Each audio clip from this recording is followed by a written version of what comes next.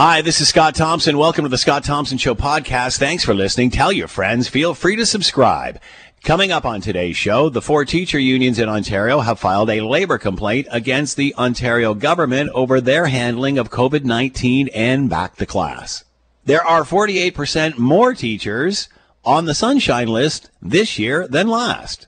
Erin O'Toole is the new leader of the Federal Conservatives. Do you even know who that is? And China has been ramping up the use of hostage diplomacy by detaining an Australian journalist in China. It's all coming up on the Scott Thompson Show podcast. Today on the Scott Thompson Show on 900 CHML. I'm Curtis Thompson, Scott's son. September 1st is here. Kids everywhere just got a tummy ache. Welcome to the Scott Thompson Home Show. Here's Scott Thompson.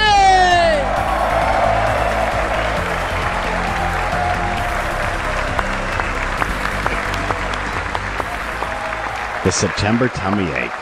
Remember that? Good afternoon. It is 12:10. It is 900 CHML. I'm Scott Thompson. Will Erskine back at the station, keeping the Scott Thompson Home Show on the air. Week number 25. Feel free to jump into the fun. We would love to hear from you. You can send us a note via the website, Scott Thompson at 900CHML.com. All right, as I mentioned earlier on, legal action with the four main Ontario teachers unions and the government underway. Here's what Liz Stewart, Ontario Catholic Teachers Association president, had to say. This is Liz Stewart.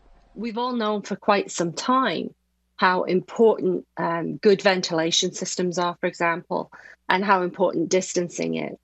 And so we went to the Ministry of Labour to say what we'd like in place in schools are the same standards that have been put in place in other places. And we'd like for the ministry to write orders so that it's very clear to school boards what they're expected to do.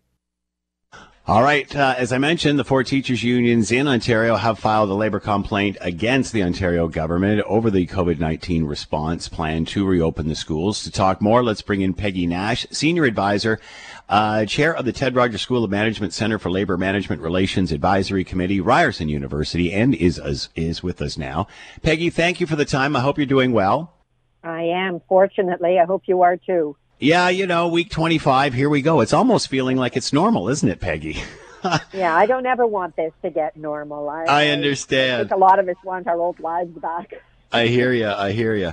All right, so your thoughts on what has happened and maybe break it down for those that aren't in the know, exactly what has happened here and what these unions are looking for.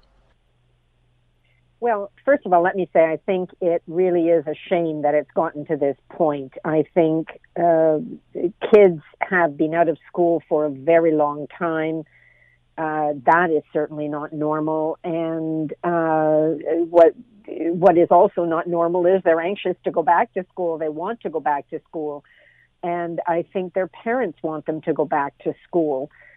But they also want them to go back to school safely. So I think from the parents' point of view, there's a lot of stress in making the decision about whether or not kids do return to school. And every family situation is different. What I understand from the teachers' point of view, for them, it is a workplace. And they are concerned about going back to work in a workplace that may not be safe. And what I hear them saying is that they want in their workplace the same requirements, the same conditions that other workplaces like grocery stores and offices are requiring for their employees.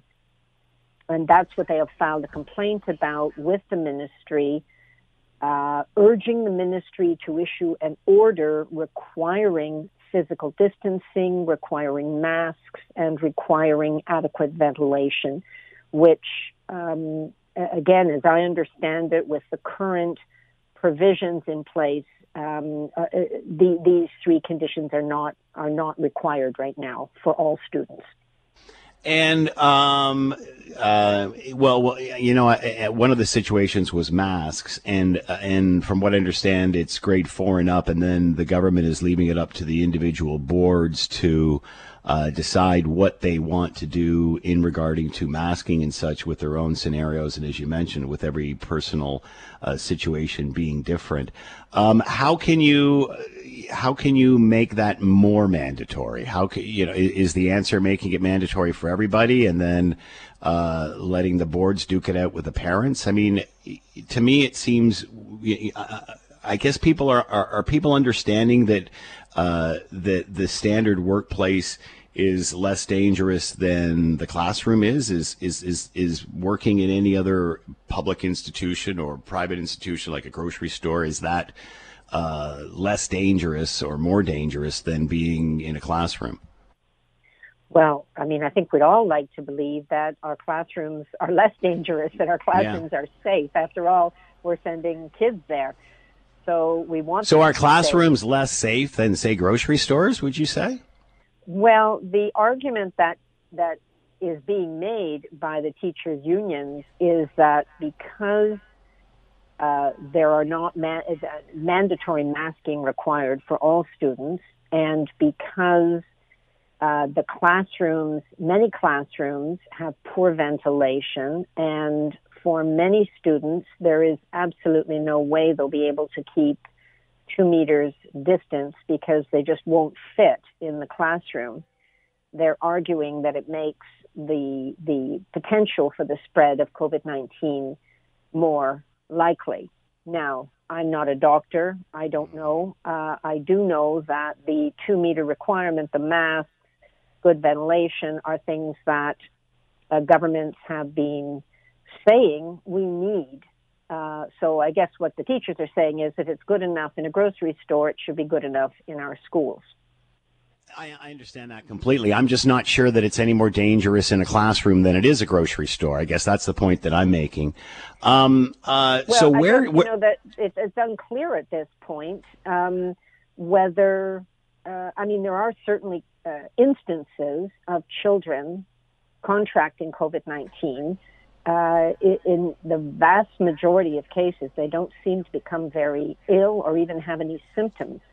I guess part of the concern is, can children have COVID-19 and if they are not wearing masks, pass it on? And again, for teachers, it's their workplace, but for other students, could they then become infected, even if they show no symptoms, and bring it home to their family? I guess these are some of the concerns teachers and parents are talking about.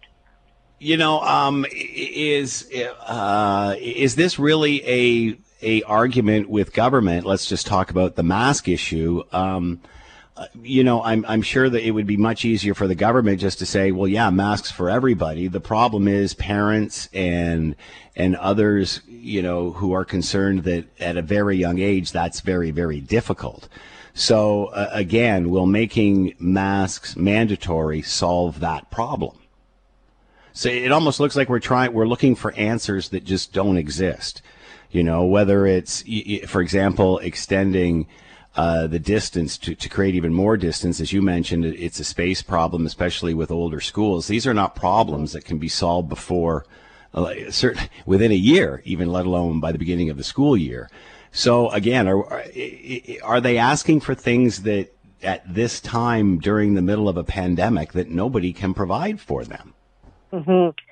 It's as I started out saying, I think it's unfortunate that here we are a week before school opens in the province of Ontario, and we're having these debates. Are there alternatives? Well, these debates are going on, right? Let's be honest here, Peggy. These debates are going on with every single province, with every single government of every single political stripe, right the way across the country. This is not probably an Ontario. Around the world, eh? It's not an Ontario exclusive problem by any means. Yeah, I mean, and no one has the perfect answer. If you look at some European countries right now, Spain is in the middle of what seems like their second wave. Mm-hmm. And it seems like they open too quickly and too much. So no one has the perfect answer. And until there's a vaccine, it seems there will be risk. So the question is, how do you minimize that risk? Could there be other solutions? I mean, the teachers will likely say that There could be additional spaces that are opened, additional space in community centers or underutilized facilities right now that perhaps could be used for schools.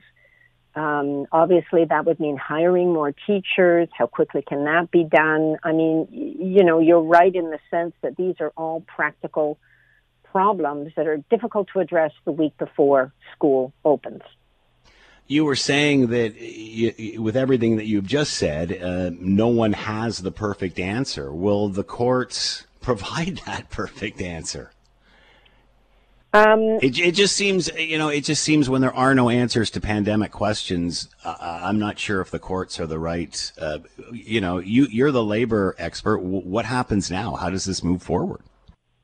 Well, the Labor Board will have a hearing and make a decision. They can have these things pretty quickly, and they'll decide. I mean, the unions are saying the government is breaking its own rules, which require distancing, masks, etc. And it will be up to the board to decide, yes, that's a legitimate argument, or it's not. I'm not privy to their timeline. They can make decisions quite quickly. If they don't make a decision, then I guess it's up to the unions to decide how they proceed. Because as it stands, teachers are expected to be in the classrooms next week. So you said it's unfortunate that we got here. Is this unavoidable, or is it, any time that these two parties or, the unions, the teacher unions or the government, whether it's whatever the government of the day is, that this is just inevitable? I mean, it just seems that, we've all enjoyed governments of every level, whether it's municipal, federal, provincial, all working together. We're seeing governments of every stripe work together, but we always seem to have this issue. And I know the Premier's been very vocal on that. What are your thoughts? Mm-hmm. I hear the concerns of parents about their children's safety. And one of the biggest concerns that I hear is about the number of children in a classroom. I think that this is not an inevitable conflict. I think everybody could work together for the good of the students. And if you're asking my personal opinion, I don't believe that trying to create more distance between students is a bad thing. I think that once you get 25, 30 kids in a classroom, a traditional sized classroom, there's absolutely no way you can have proper physical distancing. So I think that's a legitimate concern, and I don't have an easy answer. It either involves, as the high schools are doing, with rotating between home schooling online and in person, which is almost impossible for parents then to go to work, or it involves additional space, additional teachers, and maybe a more phased-in approach to opening up the schools to ensure that there's the proper precautions are taking place. But if these precautions are good enough for our bars, for our restaurants, for our stores, there is an argument to be made that this should be a absolutely reasonable requirement in our schools. Now, whether the board agrees with that, I guess we'll see. Again, Peggy, you just made the statement that the bars and the grocery stores are safer than the classrooms, and I'm not sure that's accurate, is it?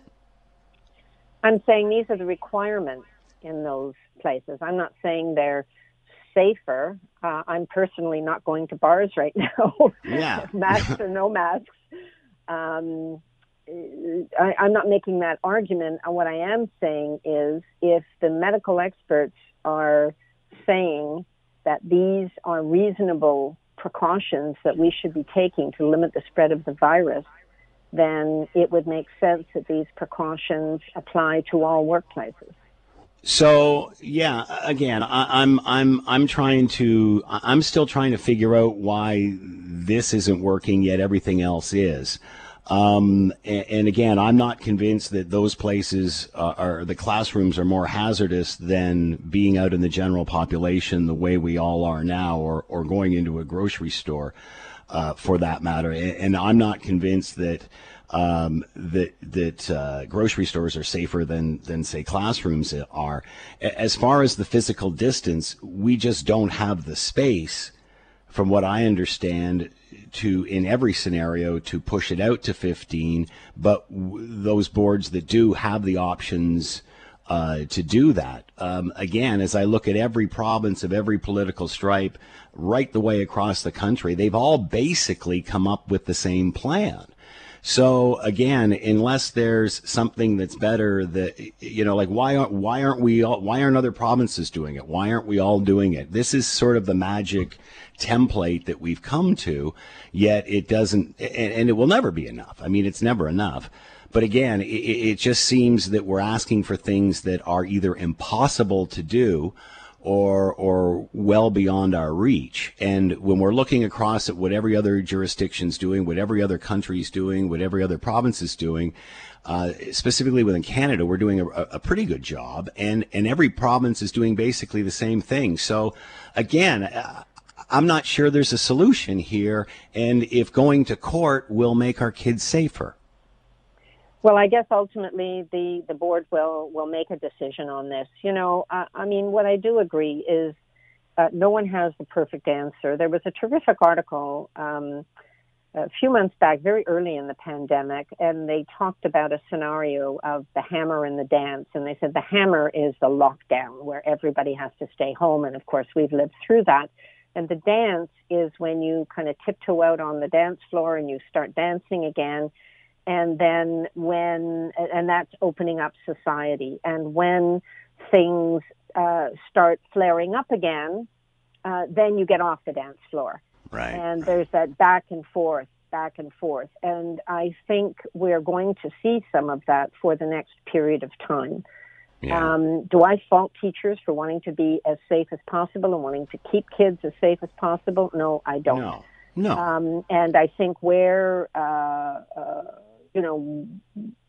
what we can do is just try. I don't know that anybody has the perfect solution, but I think if we listen to our health experts, these are their recommendations. And they're not just saying for bars and restaurants and supermarkets. They are saying for schools that good ventilation is a key. That's really a priority. We don't tend to worry as much about. And again, I think these are all things that the pandemic in the summer, but in the winter, I think there's going to be a lot of concern. And I think these are things that everybody is trying to work on. I don't think this is falling on deaf ears. Peggy Nash has been with us, Ted Rogers School of Management, Center for Labor Management Relations Advisory Committee, Ryerson University. Peggy, thank you so much for the time and insight. Much appreciated. Be well. Thanks very much. You too. Let's bring in Jasmine Moulton, Canadian Taxpayers Federation. New information from them emerging today. Nearly 15,000 teachers last year were on the Sunshine List. That is anyone making over $100,000, I guess, working for the public service, which is really surprising, is that's a 48% increase from the year prior. To talk more about this, Jasmine Moulton, Canadian Taxpayers Federation. Jasmine, thanks for the time. I hope you're well. Thanks for having me, Scott. So, again, go on and explain exactly what the Sunshine List is, but what are your thoughts on that increase of 48% from year to year? Well, it was jaw-dropping, I'll put it that way. So for your listeners who might not know, every year the government has to make public a list of all of its employees that earn $100,000 salary or more every year. And so the Canadian Taxpayers Federation decided to count how many teachers were on that list. And as I say, we were shocked to find out that there was a 46% increase. There were nearly 15,000 teachers on Ontario's 2019 Sunshine List. There will be more this year since they've taken pay raises. But to give your listeners an idea of just how many six-figure teachers there are in Ontario, you could almost fill the entire town of Bracebridge with these top earners. How do you explain that increase from year to year at 46%? Well, one key factor that happened in 2019 was that the Ford government passed legislation that would give 1% raise government-wide. So that would include teachers, and that government-wide raise cost taxpayers $720 million. So that could be one factor. The other is that even when there's a pay freeze for teachers, or like Doug Ford caps their raise increases at 1%, they're still able to move through their normal pay grid. So just because their earnings are capped at 1%, that means 1% doing the same job, but they can still move up the pay grid. What about, I'll play devil's advocate here, Jasmine. What about those that say 100,000 isn't what it used to be? Although, can you use that argument now? You may have been able to get away with it 10 years ago. Is that an argument with time gains weight? I think that for the average Ontarian who earns an income in 2018 of $56,000, which is approximately half of what top earning teachers are earning, that $100,000 figure is pretty darn important. So for me, it's extremely relevant, and it shows government largesse and just how much, I think sunshine is the best light here. We need to, in order to hold our government accountable, we need to know what it's paying employees, because these are taxpayer dollars. And I just want to clarify for your listeners, because I sometimes get accused of teacher bashing, but this is the opposite of that. I have an immense amount of respect for teachers, but this is about the trade-off between teacher compensation and class sizes. It's really simple. The more we pay teachers, the fewer we can afford. As teacher compensation goes up, so do class sizes. That's why we're bringing this to light. What are your thoughts on the four main teachers' unions taking the government to court in regard to safe back-to-work conditions for them this fall? Well, I heard Harvey Bischoff, who's the president of the Ontario High School Teachers Union. He was on the radio this morning in Ottawa, and he was asked, would teachers take a temporary pay cut to reduce class sizes? Because that is really the main crux of their issue. Yeah. The teachers' unions are saying we need smaller class sizes to make it safer. But when he was asked, would teachers take a temporary pay cut to reduce class sizes, his answer was, and I quote, "Nobody's pay has been cut in the pandemic." This is shocking. So as a wow, exactly. Wow, yeah, he better not come to my house. Well, anyway. Actually, the interviewer deserves a lot of credit on the radio this morning. He held him to account, and as a fact check for your listeners, I'll say this is absolutely false. 2.2 million Ontarians lost their jobs or took a pay cut because of the pandemic. So this to me just shows that for the teachers' union bosses, this is about compensation. It's not about the kids, because they could easily, if you just look at these 15,000 top earning teachers on the Sunshine List, if they took a 10% pay cut, the province could afford to hire thousands more teachers and reduce class sizes. So I would ask parents listening to the show, which option do you prefer? Should we give teachers a six-figure, or should we give six-figure teachers a $3,000 raise over the next 3 years? Or would you prefer smaller class sizes for the kids? Yeah, that discussion never comes up, does it? No, quite conveniently. But I want to draw a clear distinction here between teachers' union bosses and teachers, because I never hear teachers complain that they want more money. That's not their main complaint, at least from what I hear. They say, I'd really love smaller class sizes. And everybody also knows teachers fresh out of teachers' college that can't find a permanent position. And that's exactly my point. If the pay for top earning teachers weren't so high, we could afford to hire more. So I think there's a clear distinction here between teachers' union bosses and the teachers themselves. And I think parents, teachers, and kids all would want smaller class sizes, which could be achieved if teachers weren't paid so much. That's a very fascinating angle, Jasmine. I remember asking Harvey Bischoff on our show, the president of the High School Teachers Union, in regard to the government of the day. This was prior to COVID-19, and just what was going on with the ongoing strikes. And I said, as a parent, I've gone through this with my kids. As a student, I went through it in the 1970s. And it seems that no matter the government of the day, whether it's NDP, whether it's Liberal, whether it's Conservative, we always end up in the same place. And the quote that I have from Harvey Bischoff is, "They're all out to raid education. And I thought that was just astounding. I mean, I don't necessarily agree with every politician, but I think in the end they all have the best intention, and they're not out to raid anything. But again, and as you pointed out with what he said today, nobody's taken a cut. I just think they're very much out of touch with what's going on with the average Canadian. What are your thoughts? Well, absolutely. I mean, when you see that the teachers again accepted a raise in the middle of the pandemic in April, Harvey Bischoff signed off on a raise for teachers. Yeah, and said he'd have to be tone deaf in order not to take that. And I just thought, my goodness, even to say those words, is confrontational. Anyway, I'm sorry I interrupted, Jasmine. Go ahead. No problem. But I mean, when I say that there's 15,000 teachers on the Sunshine List earning a salary of $100,000 or more per year, that leaves out any discussion of the taxpayer-funded pension contributions and benefits that they enjoy. So get this. I hope you're sitting down for this one. Top earning teachers in the province actually take home a total compensation, so salary plus benefits plus pension, of over $120,000 a year. And that's from 2018, a Freedom of Information request that Canadian Taxpayers Federation received.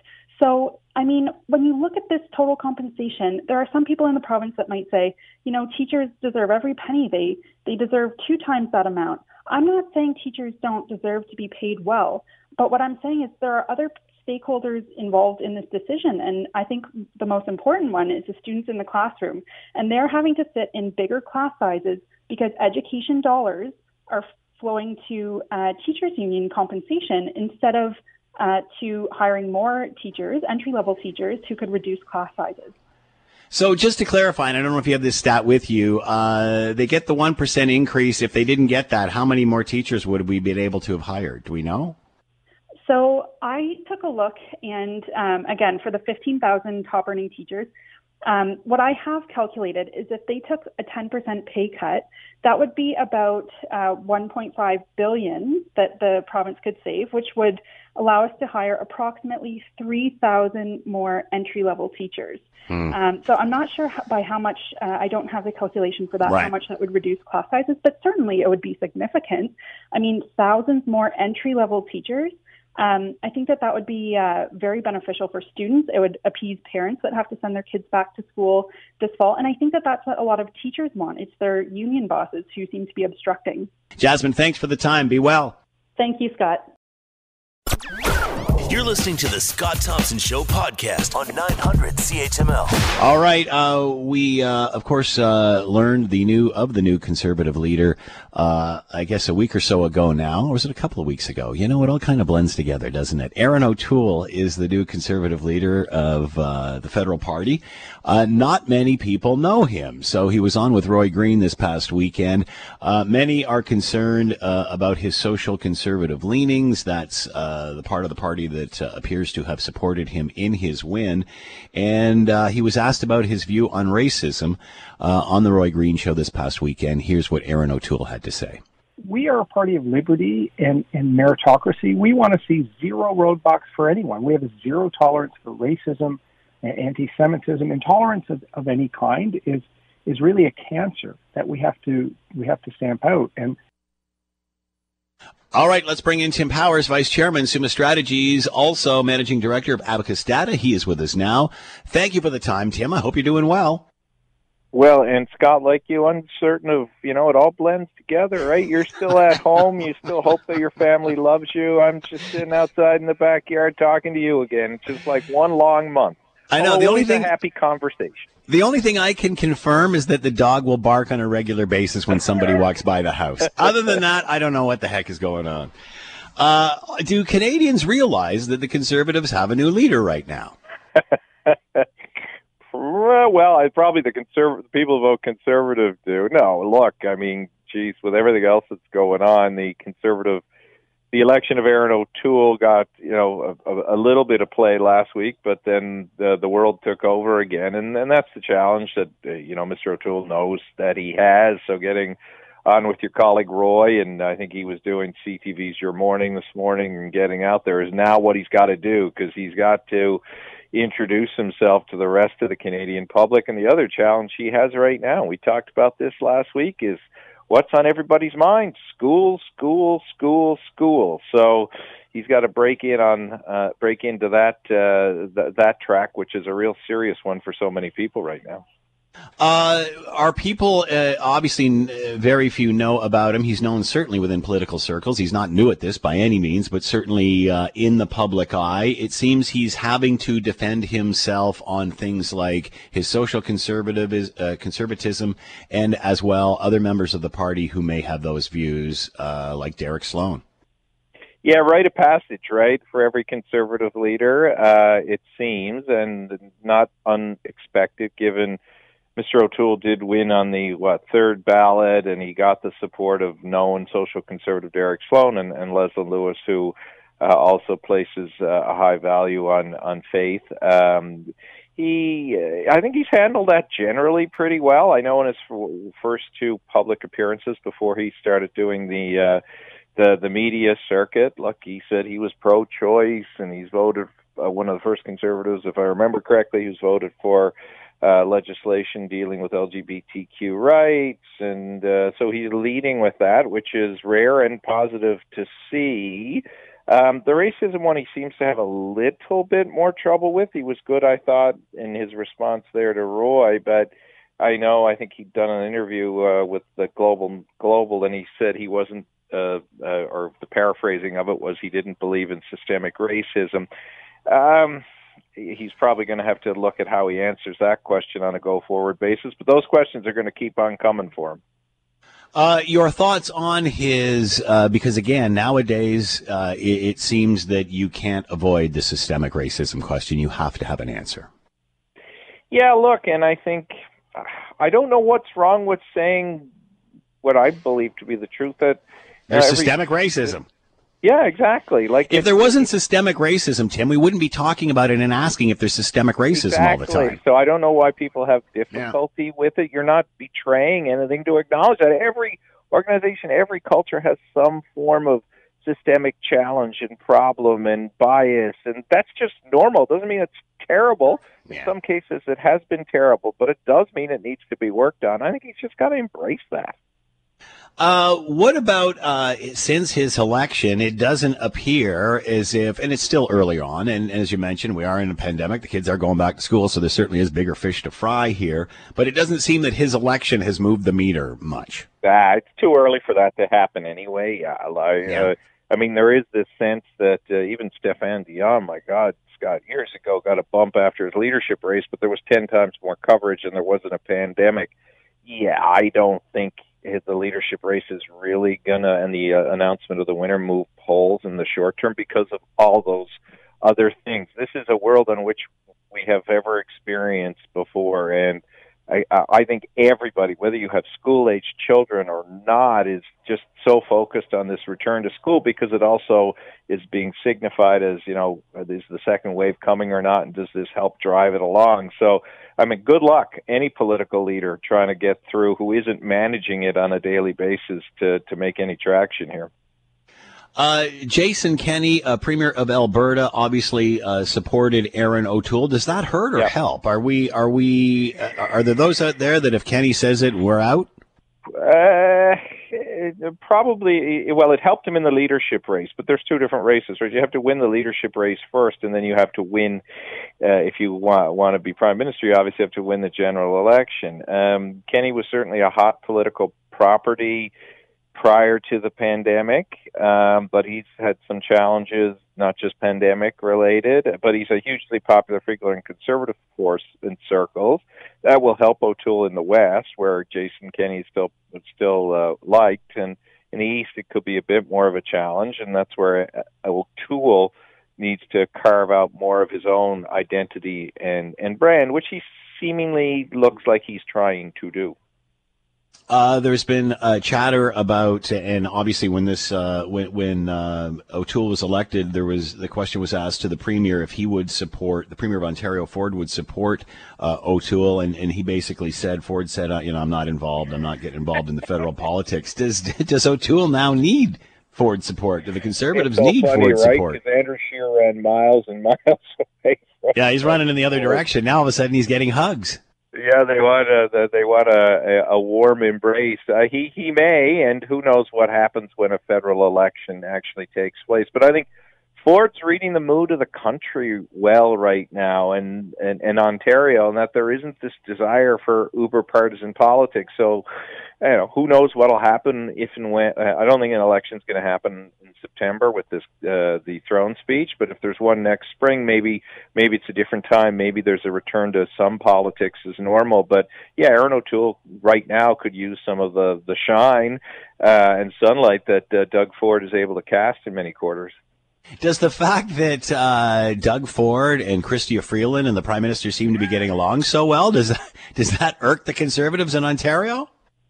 Oh, it would irk some of the hardcore because Justin Trudeau is viewed to be political enemy number one, but that's the reality, right? And that's the reality that it should be. They don't have to be.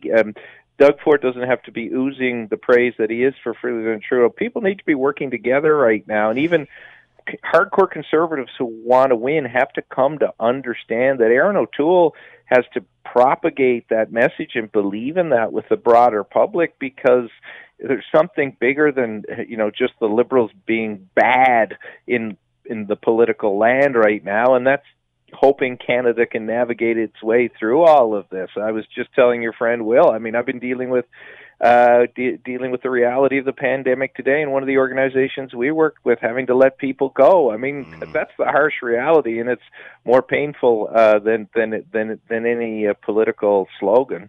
You bring up a very valid point too, Tim, and that is we've seemed to have lost sight that we can't agree to disagree. Everybody just expects the Premier to hate the Prime Minister because of their different political stripes, but what professionals do here is they separate that and they figure out a way to make things work. They figure a way to find a solution here. Have we just lost sight of that? Yeah, I mean, we gotten so into, and you saw that all through every election. I mean, and even the critics of Doug Ford will remind you, and they're right to remind you, Doug Ford took a very polarizing approach in his early days in office, but he evolved as circumstances change. You can argue, Trudeau, the WE scandal aside, which is about Liberal self-interest, has generally tried to do that too. And when he has, and when Doug Ford has, Canadians have rewarded them with strong public opinion numbers. Getting back to Erin O'Toole, how does he balance his issues on climate change and his support for the West and our natural resources and getting them to market, which, by the way, the Prime Minister also says he does. But how do you balance that, especially when there's obviously going to be a very green throne speech on the way?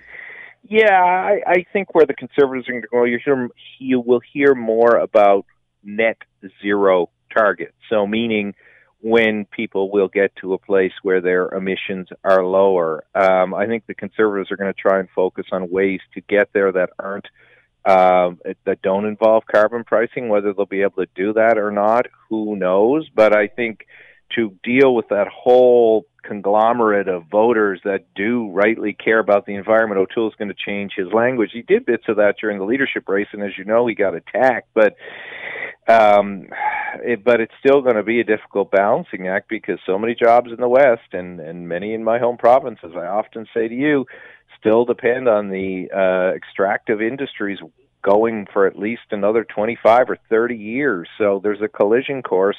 He's got to navigate his way through that. Does he need to continue to distance himself from social conservatives? Because, again, the Liberals are constantly using that's how he got elected.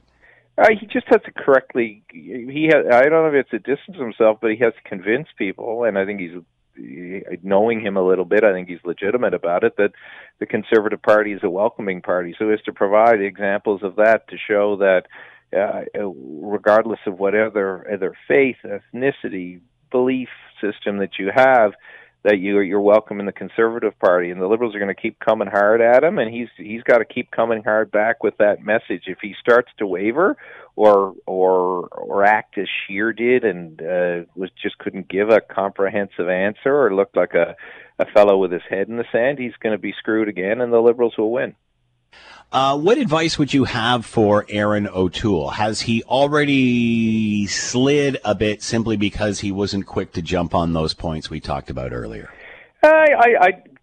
get a better answer on what you said to Roy was a good answer.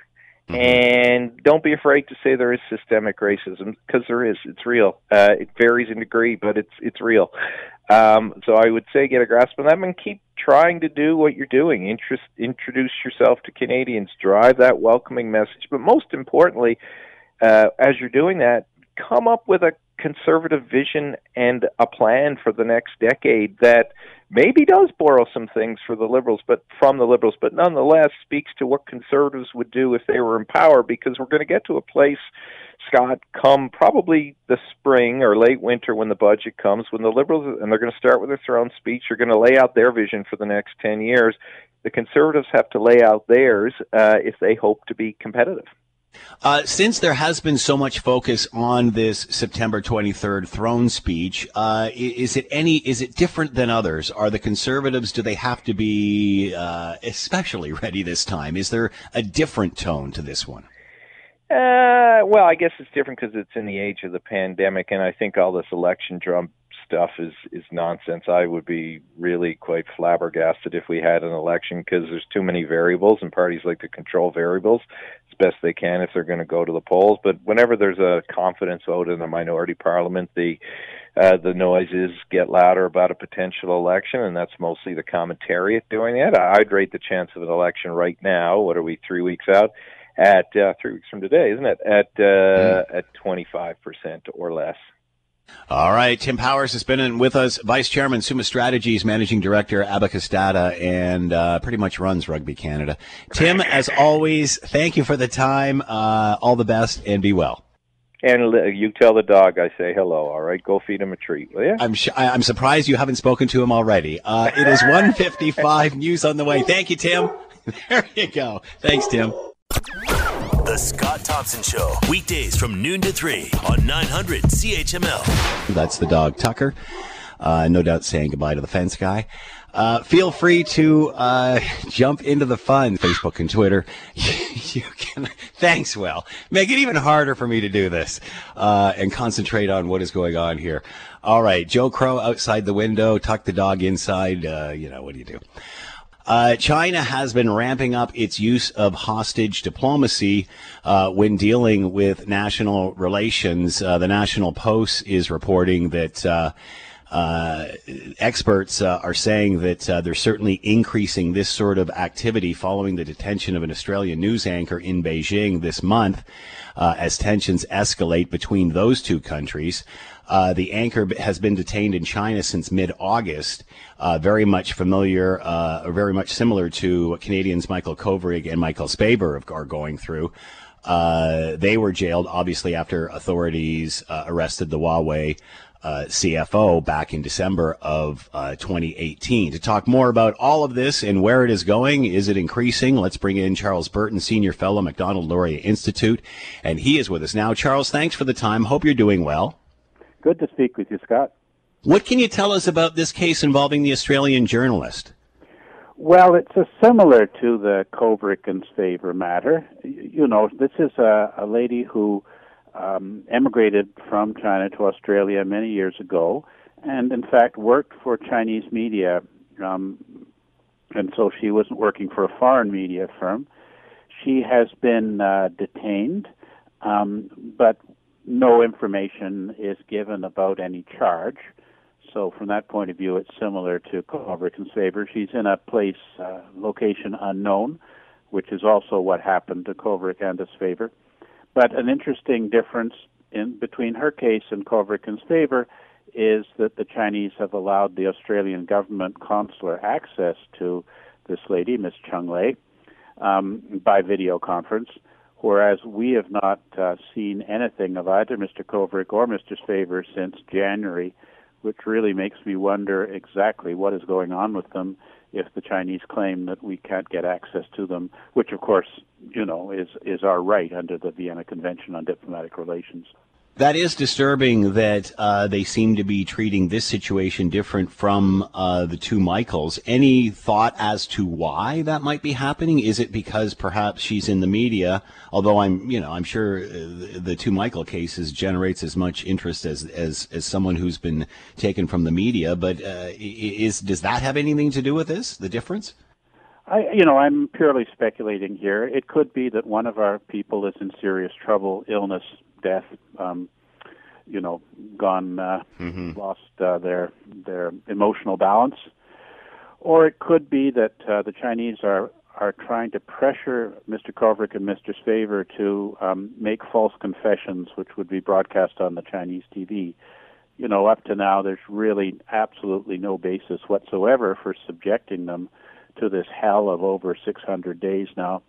And so the Chinese government would like them to say that they were engaging in illegal activities like espionage, conspiring together for espionage purposes on behalf of Canada, and that might be part of it. But I am very concerned. It's certainly highly irregular for us to have no access to two Canadians being held in China for an 8-month period.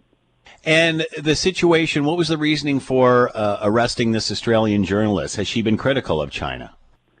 No, she worked for the Chinese media, so all of her reports have been supporting China. They have not given any reason or any charge, and so it appears to be simply, as the case of Kovrig and Spavor, a means to further harass the government of Australia, and that's the conclusion that we can draw from it now. And as you referred to in the introduction of your report, the National Post has done reporting about an extensive document, 60-page document prepared by the Australian Strategic Policy Institute that details 54 examples of this kind of coercion in diplomacy, either in arresting people or in coming up with spurious reasons to stop the import into China of commodities from countries who have engaged in behavior that the Chinese government doesn't like. For example, when the Nobel Prize was awarded to a Chinese dissident, Liu Xiaobo, they stopped bringing in Norwegian salmon.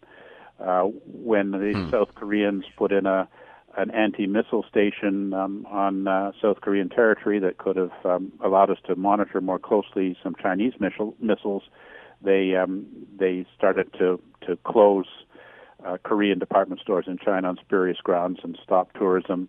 And we have Australia with the Australian demand that China have an open and free study of the origins of the COVID-19, which China is very much opposed to. They don't want an international investigation, and so on and so on. So, it seems that flouting the accepted rules of diplomacy, violating international treaties to try and pressure governments to comply with Chinese political demands has become the modus operandi of this regime.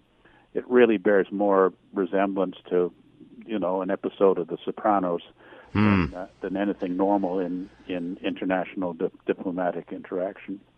Obviously, this lady is an Australian citizen and journalist, but is reporting for China. Does that not seem odd that they would detain her, as opposed to if she was reporting to the outside world? Yes, it does seem a very unusual situation. The other thing that often happens in these cases is that the Chinese government will pressure the person who has been arrested in China to renounce their foreign citizenship and say that they want to be Chinese again. This has happened in the case of Gui Minhai, who was a Hong Kong book publisher who published exposés of the lives of the Chinese communist leadership elite, who was kidnapped from Thailand and deported illegally from Thailand. In other words, kidnapped by the Chinese state authorities and taken to Thailand without processing an exit from that country. And he was then, subsequently, we were told that he willingly wished to renounce his Swedish citizenship and go back to being a Chinese citizen so that the Swedes had no further consular claim on him. So we might see something along those lines. And, of course, it would significantly disincentive Australians of Chinese descent from traveling back to China if they could be subject to this kind of arbitrary arrest and coercion into renouncing their foreign citizenship. Well, here we go again, Charles. I mean, asking the question, are those from outside China safe in China? I mean, we talked about this after the two Michaels were taken. I mean, are Canadians safe there, or Australians in this case? Well, I think that, certainly one would have a lot of concern over the 900,000 Canadians who speak Cantonese and have origins in Hong Kong, returning to either Hong Kong or China for fear that they could become pawns in the Chinese government's desire that Canada should not provide a safe harbor for people in Hong Kong who will be subject to persecution under what we regard as an illegal law, the Hong Kong National Security Act, that violates the promises that China made to the global community when Hong Kong reverted to Chinese sovereignty 20 years ago, and violates the Sino-British Joint Declaration that both Britain and China asked Canada to endorse before it went into the UN, or Canada's current considerations about putting Chinese officials complicit in gross human rights violations onto our Magnitsky list, which would stop them from coming to Canada or accessing their assets here in Canada, which I think would really be quite a significant move against the Chinese regime, who want to protect the elite families of the senior levels of the regime as a major priority. You know, you look at Meng Wanzhou, and she has two enormous mansions in Vancouver that she wasn't normally living in, and was, when she was arrested at the Vancouver airport, was found to be carrying 7 passports. You know, this is the kind of behavior that one would associate with people who are seeking a bolt hole against political factional instability in China. And so if we were to, use our Magnitsky legislation to sanction Chinese Communist officials, that would be something that would, in fact, have quite considerable impact where it really matters, which is the senior levels of the Chinese Communist regime. So China definitely doesn't want us to do that. And so if we did that, what would the non-subtle ways to stop us? If we did, in fact, do that, Charles, what would be the retaliation? Well, I think that, there's all sorts of things that China could do in terms of trade and sending tourists and. But we can expect that anyway. But I think that we would be better off standing up to China and accepting the potential economic consequences. I mean, after all, only 4% of our external trade goes to China, and they sell a lot more here. And I think it's high time that we clamp down against Chinese espionage, cyber espionage, and other means of trying to gain influence here. And their menacing of people in Canada who have views that are not consistent with the Chinese Communist Party's perspectives, and any number of things. It's time for Canada to decide that we have to stand up for our values and defend our people, and not make these compromises because we think that that they're necessary for us to maintain our trade relationship with China. So, I'm feeling that the Magnitsky Act would be a very important move, providing safe harbor to people who can get out of Hong Kong and escape unjustified persecution, and ensuring that our Hong Kong Canadians are recognized to be Canadian by the Chinese regime and not subject to arbitrary treatment under Chinese law. In regard to the detention of this Australian reporter in China, is this getting worldwide attention? How much attention is this getting? Well, I wish it was getting more, and certainly I think that what we need is more of an alliance between like-minded powers to... Are we seeing the Allies unite as a result of this, Charles? I'm sorry?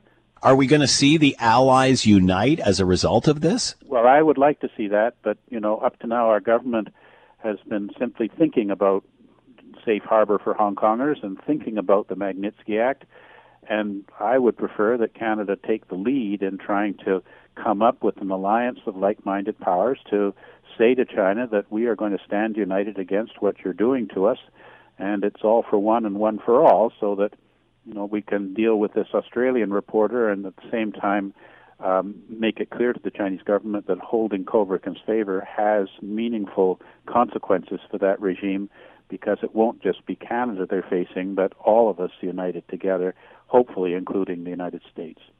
How is this different from the two? How is the detention of the Australian journalist different than the two Michaels? Obviously, she is of Chinese origin. Does that change things? Well, I think, yes, I think it does change things. They've got, presently China is holding, under these hostage diplomacy tactics, 3 Australians. All of them are of ethnic Chinese origin. So, I think that doesn't gain the same degree of support as when it's someone who has no previous connection to China. We had Kevin and Julia Garrett, who were held by China for 768 days, and now we've got Kovrig in favor. Obviously, people look at those cases and feel that it's extremely unlikely that there's anything more to it than China's arbitrary imposition of retaliation. But when you're looking at ethnic Chinese, I think people wonder if there might be more complicating factors because of their pre-existing connection to China. We have the wine merchant from here, John Chang, who's been held in China now for 3 years over a dispute that apparently is not due to fault on his part, but that case has much less profile than Kovrik's favor. It's going to be fascinating when, and here's hoping it's sooner rather than later, when the two Michaels return, how Canada is going to react to their story, what they have to say. Yes.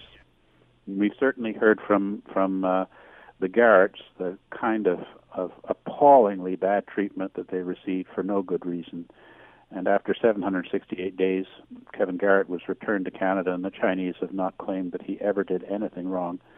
So, from that point of view, I think it will have a profound impact when Kovrig favor reveal the truth about how this regime operates. I'm just hoping that Kovrig favor will return to Canada in good health, and I'm very concerned that our lack of consular access to them indicates that something else might be the case. Obviously, China must be fearful if they release these two men, what they would say back home. Would they not? Yes, I think that's true, particularly if they can't get them to make a false confession that they would have to repudiate on return to Canada. So, we've seen the case of Peter Humphreys and Peter Dallin, who did that. They made these false confessions, and then later they said that they were coerced, and Mr. Humphreys said that he was drugged at the time. But it's less clear than if they're able to stand their ground and refuse to be menaced into saying things that are untrue and muddying the waters about the truth of what happened, which is that they were taken in arbitrarily as a thug menacing device that didn't work out in terms of the Chinese government's intention that it would lead to the release of Meng Wanzhou. How are the Australians reacting to the detainment of this journalist? I think that in Australia, public opinion and particularly government opinion are far more advanced than we're seeing here in Canada. And so from the Australian point of view, they're ready to largely decouple from China, even though Australia has considerably more trade reliance on China than Canada does. So I think there's a greater awareness of Chinese influence operations, the nature of the Chinese regime, the need to stand up and protect our global international order against the Chinese plans for domination and hegemony. And so from that point of view, within Australia, I think that there's a much stronger outcry over this, and certainly a much greater confidence that there is no legitimate basis for arresting this female journalist, because the Chinese have not been able to give us any reason as to why that would justify her arrest. Has China done irreparable damage to their image worldwide? I think it's getting to that stage. I think the Chinese regime was hoping that they could keep all of this stuff sort of under the radar. So, they make these spurious claims about Canadian canola seeds, and they don't say that it's retaliation. and it keeps them from getting into trouble with the WTO for violating their commitment to the WTO in these matters. And I think with regard to Kovriken's favor, they expected if they held them for a while that eventually the Canadian government would crack and Ms. Meng would be returned to China. You know, you may remember the day before Justice Heather Holmes of the BC Superior Court handed down her decision saying that the U.S. extradition request was justified, that Meng Wanzhou had staged a photo op on the steps of the BC Superior Court, flashing victory signs, suggesting that picture would be used the next day to show that, you know, China triumphed. When it didn't happen, then China's stuck between a rock and a hard place. How can they recover their reputation and productive relations with Canada when it becomes so apparent that their behavior towards Kovriken's favor is brutal, inhumane, and utterly unjustified? You know, would Canadian cities want to establish friendship relationships with China? Will people encourage, you know, more Confucius Institutes or attend Chinese state performances? Or are Canadians so repelled by that regime that we just want to keep away from them and try and move on to other relations with other countries like India, like the Trans-Pacific Partnership, to engage in productive trade and diplomatic relations on terms which don't cause us to feel that we're grossly violating our Canadian values and our sense of justice by engaging with a regime that does so many repugnant things. Charles, as always, thank you so much for the time. Much appreciated. Be well. Take care, Scott. The Scott Thompson Show, weekdays from noon to 3 on 900 CHML. This is the Scott Thompson Podcast, available on Apple Podcast and Google Podcast or wherever you get yours. And don't forget to subscribe, rate, and review so you don't miss a thing. I'm Scott Thompson, and thanks for listening.